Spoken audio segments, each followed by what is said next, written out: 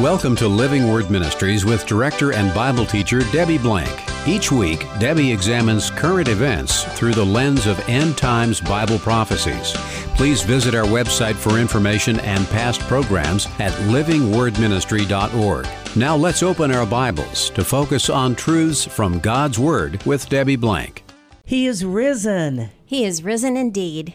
Resurrection Sunday, the greatest day of the entire year. We focus this day on the importance of the resurrection of Jesus Christ. It is the greatest day, really, of all human history. Yes, the birth of Christ was necessary in order to have the death and burial and resurrection, and the death was necessary to cover our sins. But the resurrection gives us hope. We see the power of God working in mighty ways through the fulfillment of prophecies, through the completion of the gospel, through victory over death, and also through the hope that we have for eternal life with Jesus Christ. I'm Debbie Blank with Living Word Ministries. So glad you've joined us today as we talk about the resurrection of Jesus Christ. And I'm Jackie Sailors. That greeting, He is risen, is so simple and yet so joyful. But I know it isn't always easy to be joyful, especially when we look at what's going on in the world today. Yet the disciples' world was truly fearful and full of utter despair until they realized He is risen, and they became filled with indescribable hope and joy. How much would your daily life change if you remember that He is risen indeed and everything that it means? When we were in Israel recently, we had the privilege of baptizing almost our entire group. Mothers were baptizing daughters and husbands and wives baptizing each other. It was an awesome time. And we used the verse from Romans chapter 6, verse 4 when we baptize that says, "Therefore we have been buried with Him through baptism into death, in order that as Christ was raised from the dead through the glory of the Father, so we too might walk in newness of life." Well, that's what we have with the resurrection, is newness of life. The baptism is an identification with Christ, His death, His burial, and His resurrection. As we focus on the resurrection, it's all about life, conquering death and looking forward to the future. And eternal life is something that we have now. As you said, it's abundant life. It's life that starts now and then goes on into eternity. Once we accept and believe in Jesus Christ as our Savior and He fills us with the Holy Spirit, His Spirit is in us, we're in Him, and that life never ends. That's why when it comes to our salvation, there's really three aspects to it. Our past salvation, the day that we accepted Jesus Christ as our Lord and Savior. Our current salvation, that's living out our salvation day by day. And our future salvation, which is eternity with Jesus Christ in heaven. We know those as justification, sanctification, and glorification. If Christ had not been risen from the dead, we could not rise from the dead. We couldn't spend eternity with Him, but now we can because He's the first fruits from the dead. So His death is that justification that you're talking about, that salvation from our sins, but He raised to life so that we can be assured of that same kind of resurrection. As we look at 1 Corinthians 15, which is the resurrection passage in the Scripture, we're told in verse 20, Christ has been raised from the dead, the first fruits of those who are asleep. So Christ had to be resurrected first in order that you and I can be resurrected. It goes on to say in verse 23, but each one of us is resurrected in our own order. Christ, the first fruits. After that, those who are Christ that is coming, then comes the end, when He delivers up the kingdom to the God and Father, when He has abolished all rule and all authority and all power. So Christ is resurrected first. We can then be resurrected at the proper time when the resurrection comes for us. I had heard that it was an old Jewish teaching around that time for those who actually believed in the resurrection. We know the Sadducees didn't. But for the others, that there was only a corporate resurrection. There wasn't some primary resurrection that would happen first. So this was a new idea to them, but Jesus came to be the first fruits of the resurrection because this assures us of our resurrection. That's why He said to Martha in John 11:25, I am the resurrection and the life. Martha had believed that her brother Lazarus would be resurrected at the end of time. But Jesus reminded her that he is the resurrection and the life. That's our hope. That's our plan for the future. As we look back at 1 Corinthians 15, I just love how Paul explains this whole resurrection passage, because he tells us how important it is that we have the resurrection. As you say, the Sadducees didn't believe in the resurrection. So he put together this, what I might call a legal argument to talk about the importance of the resurrection in 1 Corinthians 15, verses 16 to 19. He goes on to argue, well, if the dead are not raised, then even Christ hasn't been raised. And if Christ hasn't been raised, our faith is worthless. You're still in your sins. Then those who have fallen asleep in Christ have perished. If we have hoped in Christ in this life only, we are of all men most to be pitied. Well, that's a really good argument, where he's saying if Christ hasn't been raised, then we're just looking at this life alone, and that's only 70 years according to Psalm 90, verse 10, and that's not very much time in the scheme of eternity. But when we believe that Christ has been resurrected, then we can be resurrected. That gives us hope for all eternity. When Paul takes that side of the argument, it certainly shows his confidence in his side of the argument, doesn't it? It certainly does. And he starts out this passage actually in 1 Corinthians 15, explaining to us that this resurrection is part of the gospel message. When we think of the gospel, we think of the good news of Jesus Christ.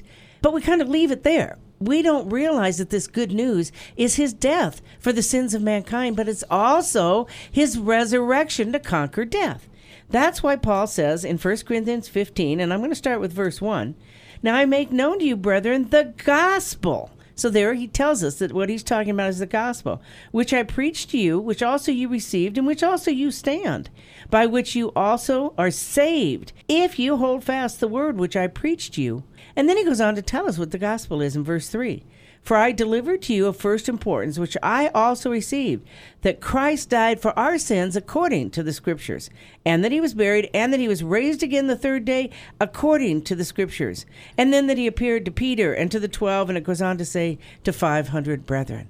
So the gospel message, according to Paul right here, is not just the death of Jesus Christ, it's the resurrection. We have Christ dying for the sins of mankind, paying our penalty, redeeming us from our sins. But what does that do for us if we don't have the resurrection, where we have the hope then of spending eternity with him? The gospel is the whole package. Here it is. This is of first importance. This was what was handed to him when he believed. And so for us, what it means is we're not only going to be raised from the dead, but we're going to have imperishable bodies. Those bodies will live on for eternity. So what do they look like? In 1 Corinthians 15, again, the resurrection passage, we're told in verse 42, so also is the resurrection from the dead. It is sown a perishable body, it is raised an imperishable body. So this new resurrected body never perishes. It is sown in dishonor, that's sin. It is raised in glory, because we're with God, no sin can enter heaven. It is sown in weakness. Clearly, because our bodies and flesh are weak, it is raised in the power of God. It is sown a natural body. It is raised a spiritual body. And that's the body that we're going to get. Jesus, as you recall, was transfigured at the Mount of Transfiguration in what is believed to have been his resurrected body, even though it was before the time. He was also resurrected, and we saw him meet with Mary Magdalene. He met with the two men on the road to Emmaus. He also met with his apostles, and he was different. His body was different. So will ours be also. And you know, the Bible says that when we see him, we will be like him. So when I read that part about the spiritual body, I thought, well, it's not just an ethereal kind of a gaseous state, because we know that Jesus had a physical body, but it was not that earthly, perishable, mortal kind of earthly body. It was glorified. It was something different. We know that he could appear in and out of rooms and so forth. We don't know what that's going to be exactly, but we will know it will be like his. Oh, and it'll be glorious when it happens. We were also in Israel at the Garden Tomb, as well as the Church of the Holy Sepulchre. Both places are potentially considered to be, perhaps, the place where Christ was buried. And there's nobody there. There's an empty tomb because Christ isn't there. When you go to visit other dignitaries, you go to their gravesite, where they are, where they were buried, where their physical body is in the ground. You don't have that with Jesus Christ because he has been raised from the dead. There is no burial site for him. There's places we commemorate his burial, But there is no burial site because he's been raised. And we too will be raised either at the rapture of the church or at the end of the age so that we can spend eternity with Jesus. And that whole concept of the empty tomb has never been denied. Anybody who wants to say their theory of the crucifixion, the resurrection, however that happened, if they want to discredit that, the one thing that they have never discredited is that tomb was empty. The Pharisees admitted that right from the very beginning. That's why they had to come up with some sort of a concept like the disciples stole the body or something. But the tomb is empty, and that has not been denied. Now, there are some religions that don't believe that, but that's up to them. We do, and why do we? Because the Bible says it happened. We are given the gospel account in Matthew, Mark, Luke, and John of the resurrection of Jesus Christ and what he did after he was resurrection, as well as in the book of Acts with his ascension into heaven. Body and soul, not as a dead person, but as a body, soul, alive in his spiritual body. So we know the Bible is true because God says in 2 Timothy 3:16, all Scripture is inspired by God. It's God-breathed, so we take the Bible at its word. Plus, as you say, historical evidence proves that Jesus Christ was resurrected from the dead. So really, there's no good argument that he wasn't. That's why we stand on that in truth, but we also stand on it in hope, because that hope is our future. And when I say the hope is our future, I think of Job. Even Job said in chapter 19, verses 25 to 27, I know that my Redeemer lives, and at the last he will stand upon the earth.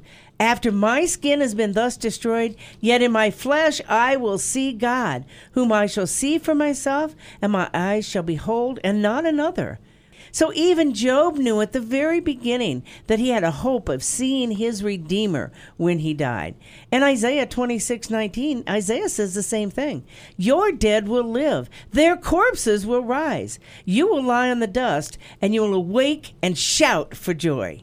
So even the Old Testament people, before we see the finality of it in the New Testament, even the Old Testament heroes had hope. Those are two of the most stunning verses, and they're both Old Testament verses, which describe that when Job says, and I think Job is one of the most ancient texts. So at the very beginning of God's revelation to the ancient fathers, Job knew that his Redeemer lived. And he says, I know that my Redeemer lives. So that was current. That was also future. And he had faith, even in the midst of the distress that he was going through, that he would see his Redeemer in the flesh. He would be able to have that glorified body that we're talking about.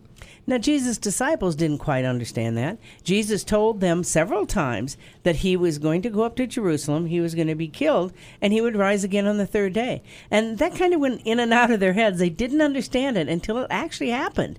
And then they remembered the words that Jesus had given them, and then they believed. So sometimes people believe from the Old Testament. Sometimes we have apostles that weren't quite sure what was going to happen because they were looking for a reigning Messiah, not one who was going to die. But they did recognize it after Jesus was made alive. And he was made alive, we're told, in Philippians 3, one of these great passages in Scripture in verses 10 and 11, when Paul says that his goal is that I may know him, Jesus Christ, and the power of his resurrection. Just think of that, the power of his resurrection. Who can raise somebody from the dead? I can't. You can't. I mean, maybe God gives power to some people to do. He certainly did in the New Testament. But that's only by the power of God, because God is the giver of life and taker of life. And God has chosen to raise us from the dead, that impossible thing that only God can do. And Paul wanted to know that power, the power of God that raises people from the dead, not so that he could go out and perform magic, but so that he could use it for the glory of God. He also went on to say, not that only that he may know Jesus and the power of his resurrection, but also the fellowship of his sufferings, being conformed to his death, in order that I may attain to the resurrection of the dead.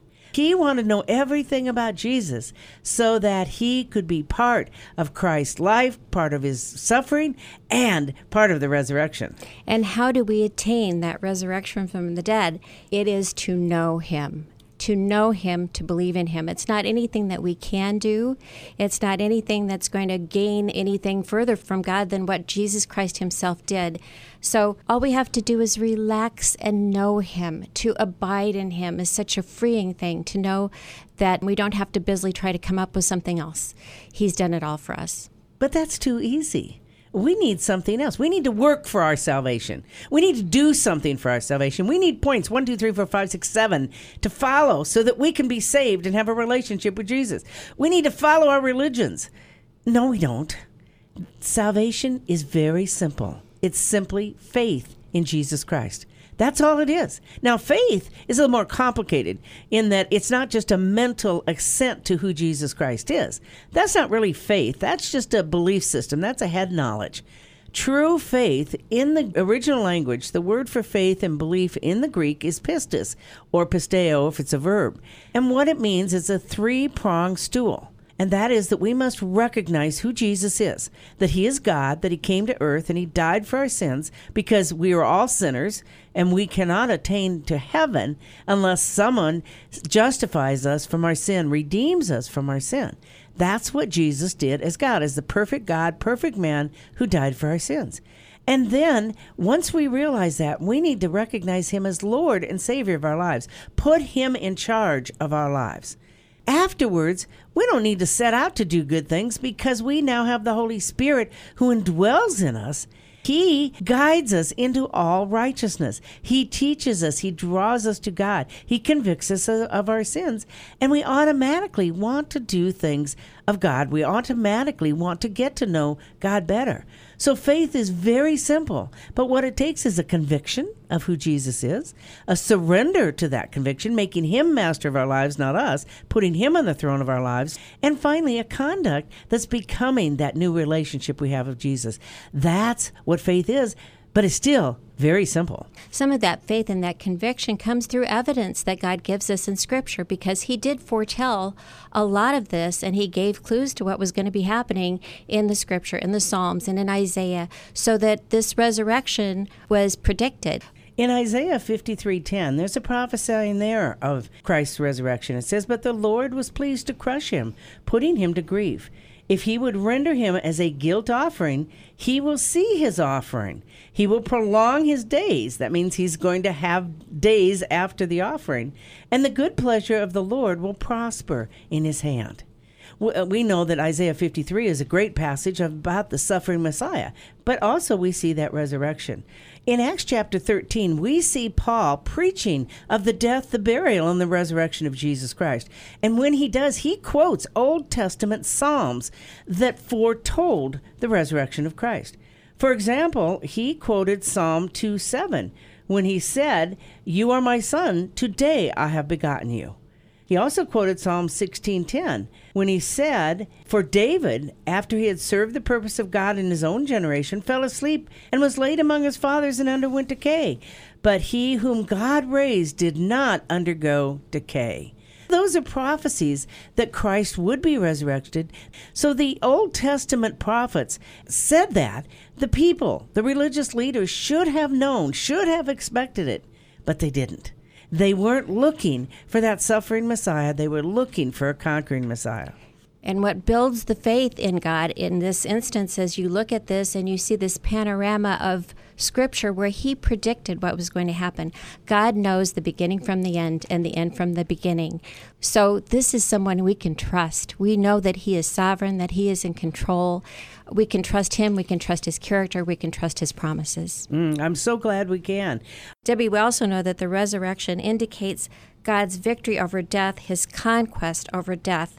We're pretty familiar with the sting of death right now in our world. I went to a funeral visitation just the other day for a woman who lived to be 100 years old. She was well loved. She lived a good life. She died a natural death. And yet, the sting of that death was still there. There were still tears. And so what joy it is when we say he is risen, to know that he has overcome that sting of death. Oh, yes, Jackie. At my dad's funeral, I read this passage about the sting of death from 1 Corinthians chapter 15, starting in verse 51.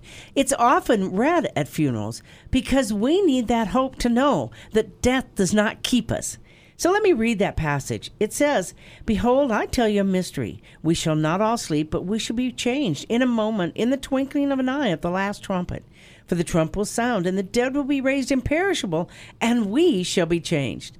Now, I believe that's a reference to the rapture of the church, but it also talks about how the dead will be raised imperishable, and that's our hope of resurrection, and we shall all be changed.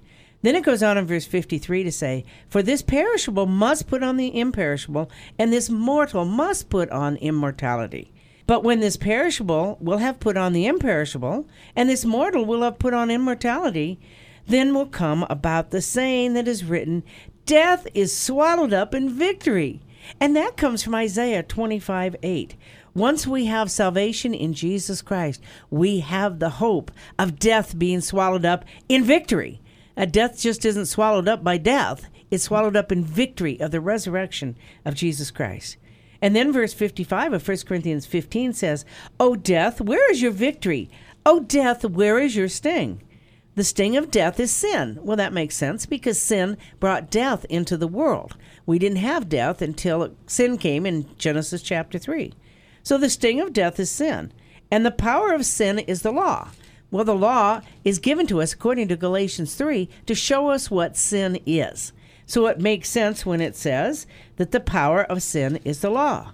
But thanks be to God who gives us the victory through our Lord Jesus Christ. We have victory over death. It's not because of our power, it's because of the power of God through the resurrection of Jesus Christ that we now have that power of God in our lives by belief in Jesus Christ to conquer death.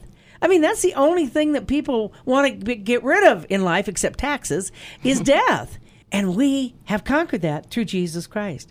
That's why 1 Corinthians 15:58 says, "Therefore, my beloved brethren, be steadfast, immovable, always abounding in the work of the Lord, knowing that your toil is not in vain in the Lord." When we have believed in Jesus Christ and we have become conquerors over death through his power, then everything we do should be steadfast, immovable, always abounding in the work of the Lord. That's where our heart should be. If it's not, we have to ask ourselves if we've truly surrendered to Jesus Christ, or if we're just maybe having this religious faith or experience that isn't truly from our heartfelt conviction and surrender to Jesus Christ. But when we have that, we have the ultimate hope of eternity with Jesus and the ultimate hope of victory over death. I wonder if our listeners have thought about the fact, though, everybody is going to be resurrected, but not everybody will be resurrected to be with Jesus. Everyone will spend eternity alive. It's just a matter of where we will spend it. We've talked about what it takes for us to be resurrected and have eternal life with Jesus Christ. But what about those who won't?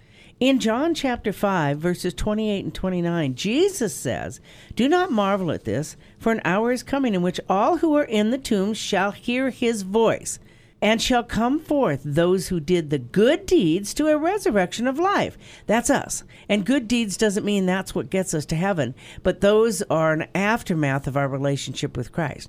But those who committed evil deeds to a resurrection of judgment.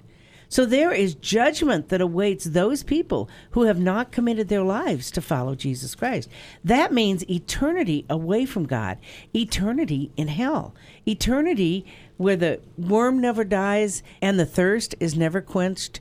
It's a place of torment, a place of fire, a place of brimstone, and most importantly, a place away from God.